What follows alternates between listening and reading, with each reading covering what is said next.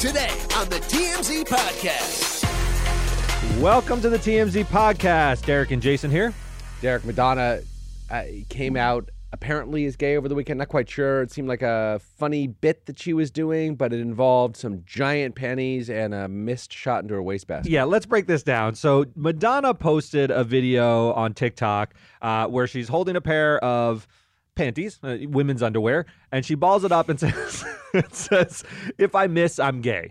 And then she appears to deliberately miss. It's a cutaway shot where the panties miss. She's throwing out in a hamper, and they miss by like 7 feet. But yeah, exactly. She's not intending to make it. It's not a close shot. It's a little bit strange. So Madonna has always played with her sexuality, right? I mean, this is part of her stock in trade. Remember that book that came out, Sex? She has always toyed with this, but seemingly has been fluid, but mostly heterosexual, at least in her personal life. Dennis Rodman, Jose Canseco, Tupac Shakur. To our knowledge, I mean, she had the kiss with Christina and Britney, and then she replicated the kiss more recently with somebody else. Doesn't matter. She's certainly a gay icon. She's that's a gay, factor for sure, into a gay icon. But to my knowledge, I think to our knowledge, she's never had a relationship with a woman, and she's never had a physical, intimate relationship with a woman, even whether or not it was an emotional relationship, except for the kissing on stage, which is not. The kisses on stage seemed what people call gay for play. Like she was sort of, not in a mocking tone, because Madonna is obviously sort of very supportive of LGBTQ. So that is not a question.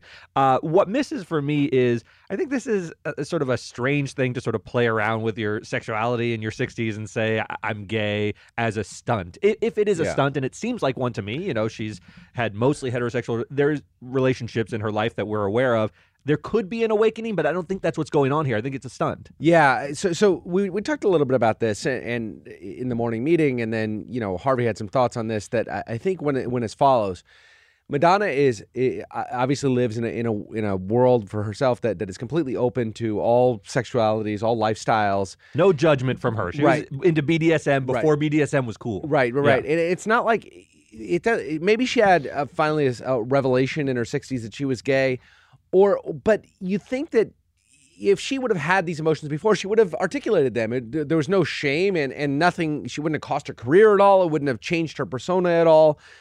You get the sense that she might have hoped she was a certain way because she was such a provocateur. It would have made her, she might have thought, it would have made me cool. I'm in this heterosexual body, but I really wish I could be more edgy. That's where my concern is, to the extent I have concern about it, but that she just is so into being a provocateur, so into remaining relevant. We saw the NFT with the tree going out of her vagina, and we've seen all these little plays on social media. Tap into everything. She tries to tap into everything to remain relevant, and I'm concerned that she's now tapped into this in an effort to remain relevant, which, to the point that I think you were making, it really does disservice to the gay community who struggles with these kinds of things, and actually it's hard to come out and all this other stuff, right? Yeah, I think so.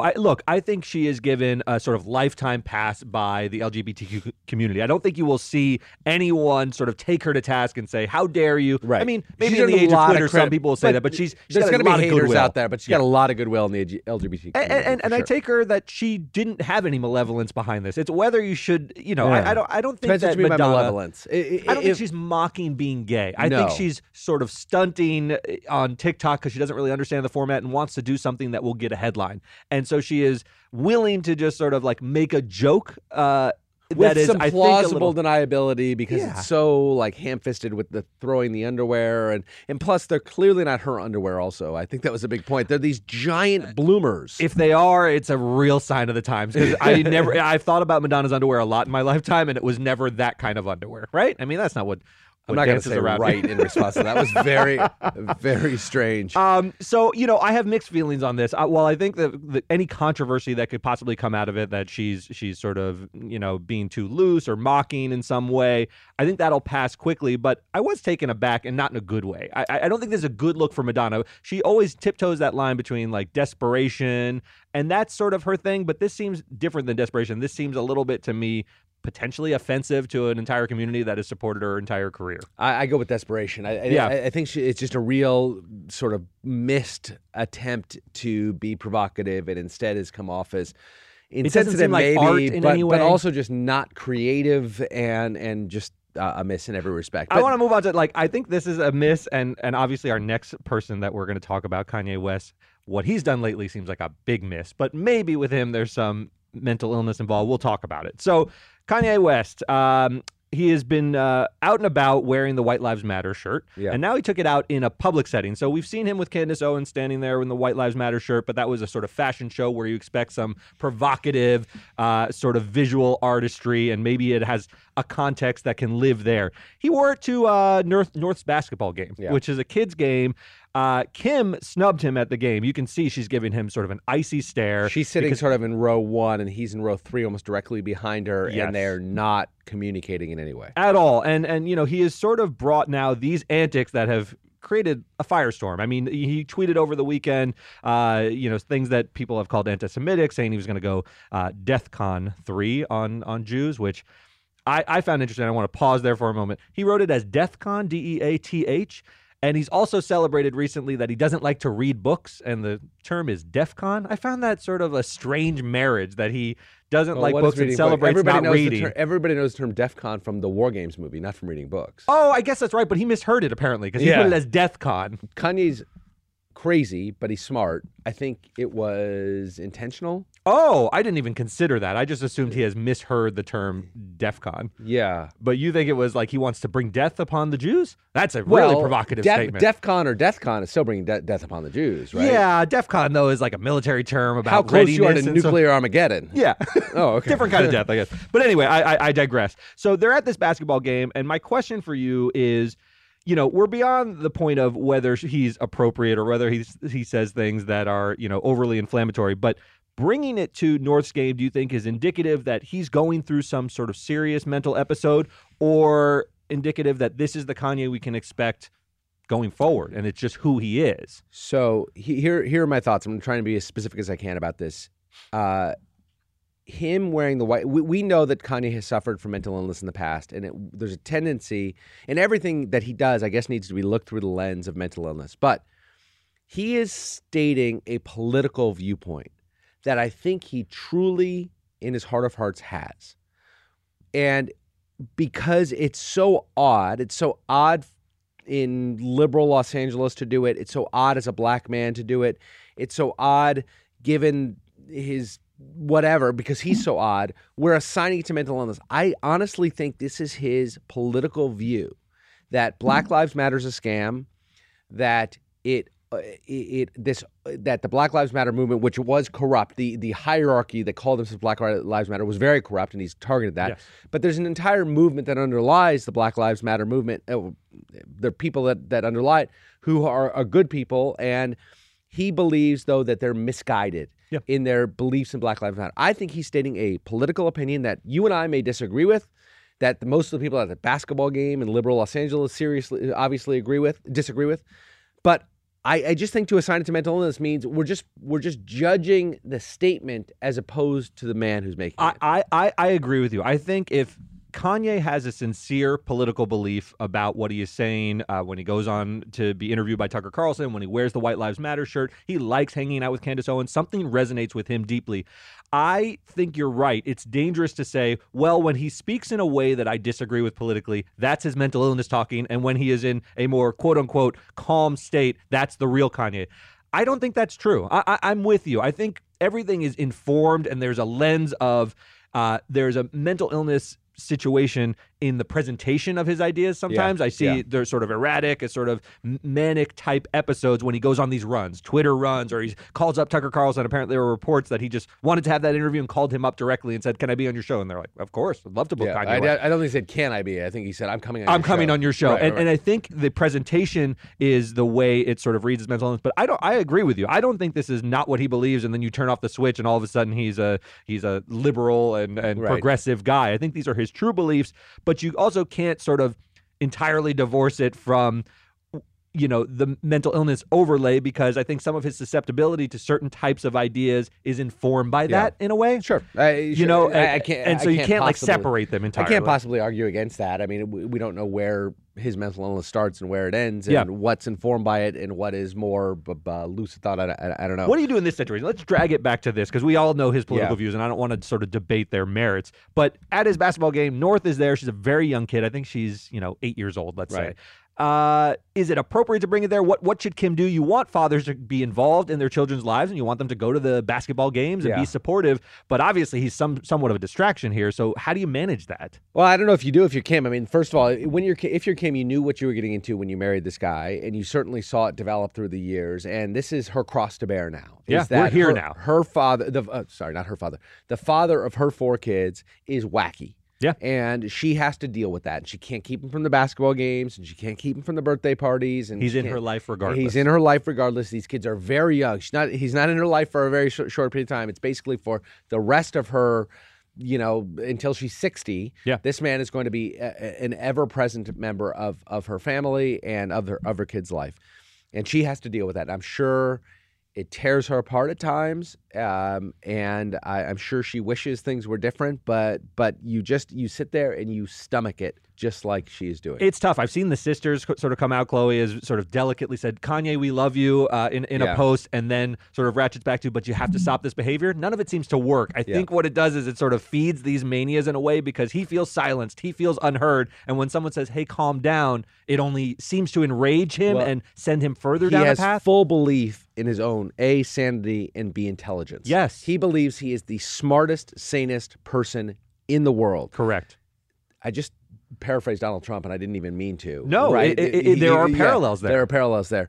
And because of that, if you tell him to calm down, that's only going to exacerbate the lack of calmness, right? If you tell him to mind himself when he has these political views, it's only going to make him go more extreme. Right. And if you're a yes person around him, it further emboldens him that, oh, you're one of the ones who understand and know what I know. There's a lot of narcissism involved. Obviously, it's no surprise. He's a very narcissistic guy. He has great belief in his own talent, as well he should. And he has a real talent. That's the complication. There is real talent. There is real artistry. There is real genius to Kanye West. And there's real mental illness. So where the hell do you land on this guy? Where do you land? Because when an ordinary person comes and talks to him, he says, well, I'm the artistic genius. That's been proven. You've seen my track record. Right. Who the hell are you? You need another genius? Yeah. So, honestly, I do think about this sometimes. Could someone who he respects as a genius, Stevie Wonder, I don't know, someone who is heralded as a musical genius, and it's sort of Quincy Jones. It's uncontroversial. Yeah. Quincy Jones. Right. Would those kind of people resonate with Kanye if they said, hey, brother, look, we're both artists. I get what you're doing, but I think your message is getting a little garbled. I think, and I don't know this, that Kanye thinks he's smarter than all those guys. I do too. He has compared himself to Jesus. He thinks that he is almost godlike, divinely inspired in his artistry, in his brilliance. He really does think he's the smartest person in the world. And he believes that geniuses face these headwinds. So that's part of his narrative is I'm going to expect when people are going to push back, because that's what happens to geniuses. Jesus was thrown up on the cross, and he was the genius of all geniuses. So it only feeds it. Everything it's a wild is self-fulfilling, right? Yes. Everything that happens fulfills his own belief in his destiny as his genius. It's a sad situation. If you're shopping while working, eating, or even listening to this podcast, then you know and love the thrill of the hunt. But are you getting the thrill of the best deals?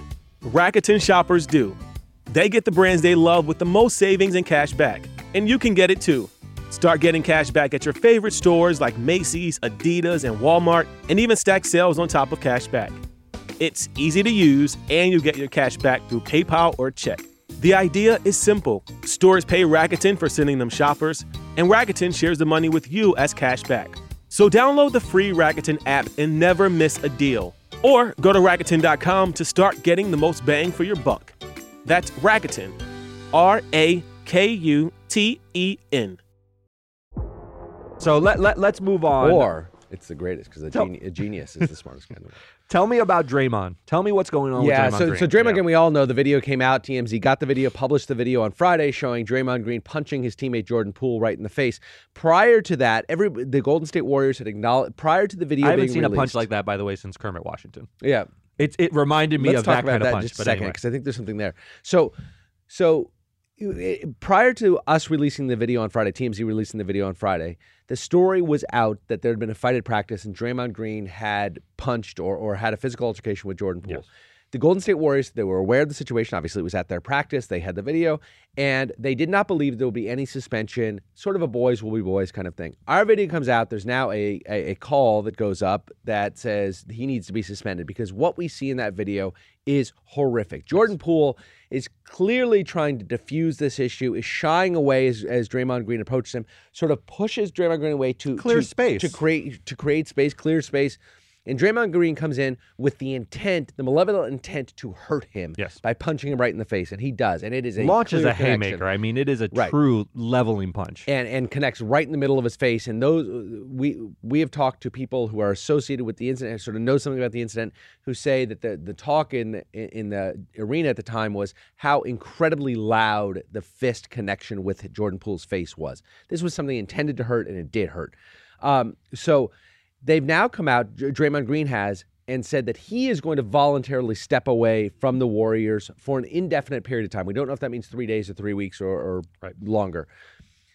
This is, to me, pure cover for the Golden State Warriors who did the wrong thing in the first instance. It seems that way because what Jason is saying basically is that the Golden State Warriors, having initially said, we know of this incident, it was at our practice, we saw it, there are plenty of witnesses, they're not alone in the gym or anything like that. And they came to the conclusion that this is basically boys will be boys, we'll be handling it internally, we don't expect a suspension. When the video then comes out for them to switch entirely, turn a 180 and say, well, now we need to suspend him, would basically be untenable. It would show them it would just be bowing to the public pressure of the video. We didn't do the right thing initially, but now that everybody knows about it, we kind of have to do the right thing. That's not a good position to be in. Remember in Ray Rice? So in the Ray Rice situation, he punches his fiance at the time right in the face in the elevator, knocks her cold, and drags her out of the elevator. It was plausible that the team didn't know about that. The NFL, they knew about the incident. They suspended Ray Rice for 2 days. TMZ gets the video, publishes the video. They then suspended him for an additional 4 or 6 games. And the NFL had the plausible deniability of having seen the video in the first place. And they say, look, now that we've seen the video, we're going to increase the punishment. We didn't know how bad it was. The Warriors don't have that. They knew exactly how bad it was. They were there. They had video of it. They saw it happen. There was no plausible deniability. So here we have Draymond saying, I will voluntarily step aside from the team just until this controversy dies down. He said all the right things. He said, look, I'm going to think about what I've done. I apologize to everybody. He is falling on the sword. But you imagine that there was also a conversation with management that basically was, you need to step away. We didn't discipline this. Now this video's out. It's hurting our team, and you need to make it right by voluntarily stepping away. It's the only sort of tolerable sort of outcome because there needs to be some punishment. I don't think this rings like punishment in the same way, and I think the public is going to say, well, he gets a paid vacation after leveling a teammate. We assume he's getting paid during this time. We know that had the Warriors been forced to suspend him or the NBA been forced to suspend him, he would not have gotten paid. We don't know if he's going to get paid for this voluntary walkaway. I suspect that he is. I suspect he is too, because if he's not, he would make the announcement as well that I'm walking away from the team and I'm not getting paid. He would definitely make that to have it read as a punishment, or say, and any pay I'm donating to sort of a charity or I'm going to be taking in your management classes or what have you. He didn't say all of that. He just said, I'm going to walk away and sort of process this and think about it and sort of circle back. So it's a little bit of a middle ground that feels unsatisfying to me. It feels very unsatisfying. I think the Warriors, an organization that has been perfect in its management of every situation for the last 10 or so years since Steph Curry came on the scene, they have been wonderful. They're the best run organization in the NBA. Everybody wants to go as a free agent to play there. They get the best of the best to go there. They win title after title. This is the first real misstep I've seen them make. I think it's recoverable. I don't think it's that big of a deal. That's what I was going to ask. Do you think this blows over and the Warriors have a successful run at a repeat and we're not thinking about this? What's interesting is Draymond Green's talent has declined dramatically over the last couple of years. Jordan's is on the ascent. Yeah, and Jordan Poole's on the ascent. Draymond Green's gotten older, and his talents are of a very specific physical nature that are going to decline with time. Jordan Poole is 23 years old, 2 years old, and he had a boom breakout season last year, and he's in line for a max $30 million, $40 million contract, whatever it is. We have a story on our website that was the source of the tension, is that this guy may get a huge contract with the Warriors, and Draymond's having a hard time negotiating a very lucrative contract. If they're going to pay Jordan Poole that kind of money, Draymond Green's going to be a casualty of that. They can't keep There's both. a salary cap. Right. So it's you got all these things. But so I think I think this might be the beginning of the end of Draymond Green and Golden State. And Golden State, he's been a crucial part of those title teams. So it'll be interesting to see if the team really recovers. I don't think it's a huge deal. I think the NBA sort of gets out of the way in a week or two. The season starts, and I think it's over. I think that's right. So let's move to our last. Oh wait, Kermit Washington, real quick. Oh yeah. Tell them a little bit about Kermit. 1977, something like somewhere that. Around there. Kermit Washington, a player for the Los Angeles Lakers, were playing against somebody else, a guy who became an NBA head coach, a title-winning coach by the name of Rudy Tomjanovich. There was a scuffle that broke out at half court during the game, and Kermit Washington walks towards the scuffle. Rudy Tomjanovich is playing peacemaker, trying to push people apart, and Kermit Washington to play peacemaker, running into play peacemaker. Kermit Washington running at Rudy Tomjanovich, reaches back and punches him square in the face and broke all of Rudy Tomjanovich's face, every bone in his spinal face. fluid. It's horrific. It's horrific. A lot of the rule, and this was at the before Magic and Bird came along to save the league. Just in the year or two before that, and the league was at its cocaine highs, its fighting highs, very violent league. Its popularity lows. It's when the NBA Finals weren't being broadcast live; they were being broadcast later. The league was at the depths of where it's ever been, frankly, since its inception. And then Magic and Bird come along and save it. But Rudy, that punch became the symbolic for the decline of the NBA. Yes, and to your point, Kermit Washington never recovered from that. It followed him around for the rest of his career. He had a sort of serviceable kind of journeyman's career, but everyone only thinks about that incident. Draymond's different. Draymond has a couple Kermit Washington was well regarded as a really good guy who just had a really bad moment. Draymond's not a really good guy. It's the opposite. Right. Yeah, Draymond, this is what we were waiting for this powder keg to blow, and here it blew. Yeah. Let's move to our last story. So Bill Maher, on his Real Time on Friday, talking a lot about the sort of tribalism of America, and he's using the example of Mark Finchem. Mark Finchem is a guy who's running for Secretary of State in Arizona. He is a Trump-style Republican, and he issued some quotes where he said he can't fathom he's never met someone who voted for Joe Biden. He can't wrap his head around that type of person. It sounds almost fictional to him. Bill Maher uses this as a platform to get into the issue of it's not only bad that we're in these silos. The real harm of these silos is that not only are the views on the other side objectionable, they sound fantasy. They sound fantastical. You literally can't understand what the other side believes because we're in two different silos of truth.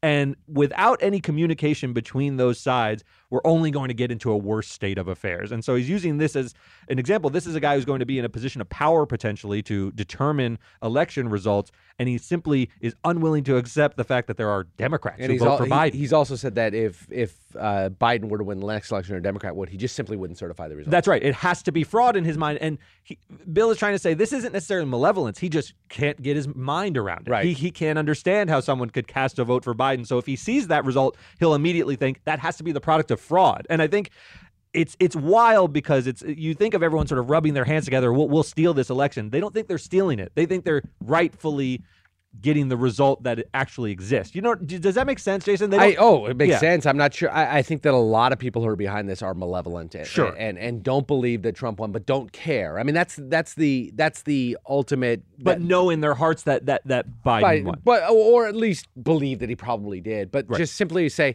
we don't care. I mean, that's despotism, right? Yes.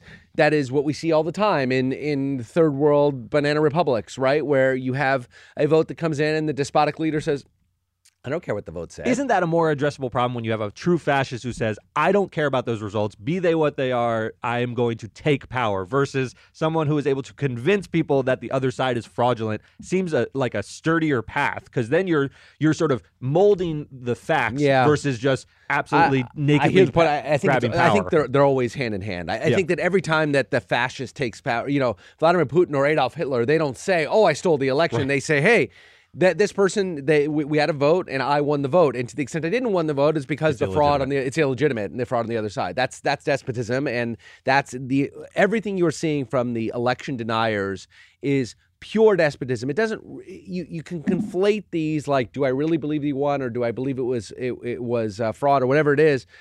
It's all just, it doesn't really matter because we want power for power's sake, and we think the other side is so stupid and so corrupt that it doesn't matter what the vote said, they shouldn't get it. And by the way, we've never seen it in our lifetimes, and I think in the last 2 centuries, the 21st and 20th centuries, we've never seen it quite this starkly put in America. But Democrats said the same thing in 2016 about Trump. Not our president. It was only the popular vote. The popular vote, all this stuff. Democrats didn't want to accept that was the reality. Yes. Republicans, we also don't want to accept that Biden won. Now, the difference, of course, is that there have been calls to arms on the right to overthrow Biden's election. There was a storming of the Capitol to overthrow the election. It's gotten much more serious and much more real. But the arguments exist on both sides. Yeah, I agree. And it's just a very dangerous situation for democracy. I don't like to be sort of a guy who raises alarms about these things. I think we've had elections for a long time, but there is something strange about the inability to disprove a sort of conspiracy theory, right? There have been a lot of people who said, we've certified this election, we've counted these votes, countless courts have said the results are verifiable, and yet the narrative sort of continues in the face of all that, becomes a sort of impossible problem. It's sort of a Gordian knot that you can't sort of solve, right? Yeah. Because they don't believe anyone. Yeah. That deviates from their narrative. So anyway, Bill Maher always solve sort of a Gordian very knot, or do you cut a Gordian knot? Oh, you got to cut it. You got to cut it. Oh yeah, you can't untie that thing. It's Gordian. It's Gordian. By definition, it wouldn't be Gordian if it could be untied. You got to get the scissors out. All right, that'll do it for us. We'll see you next time.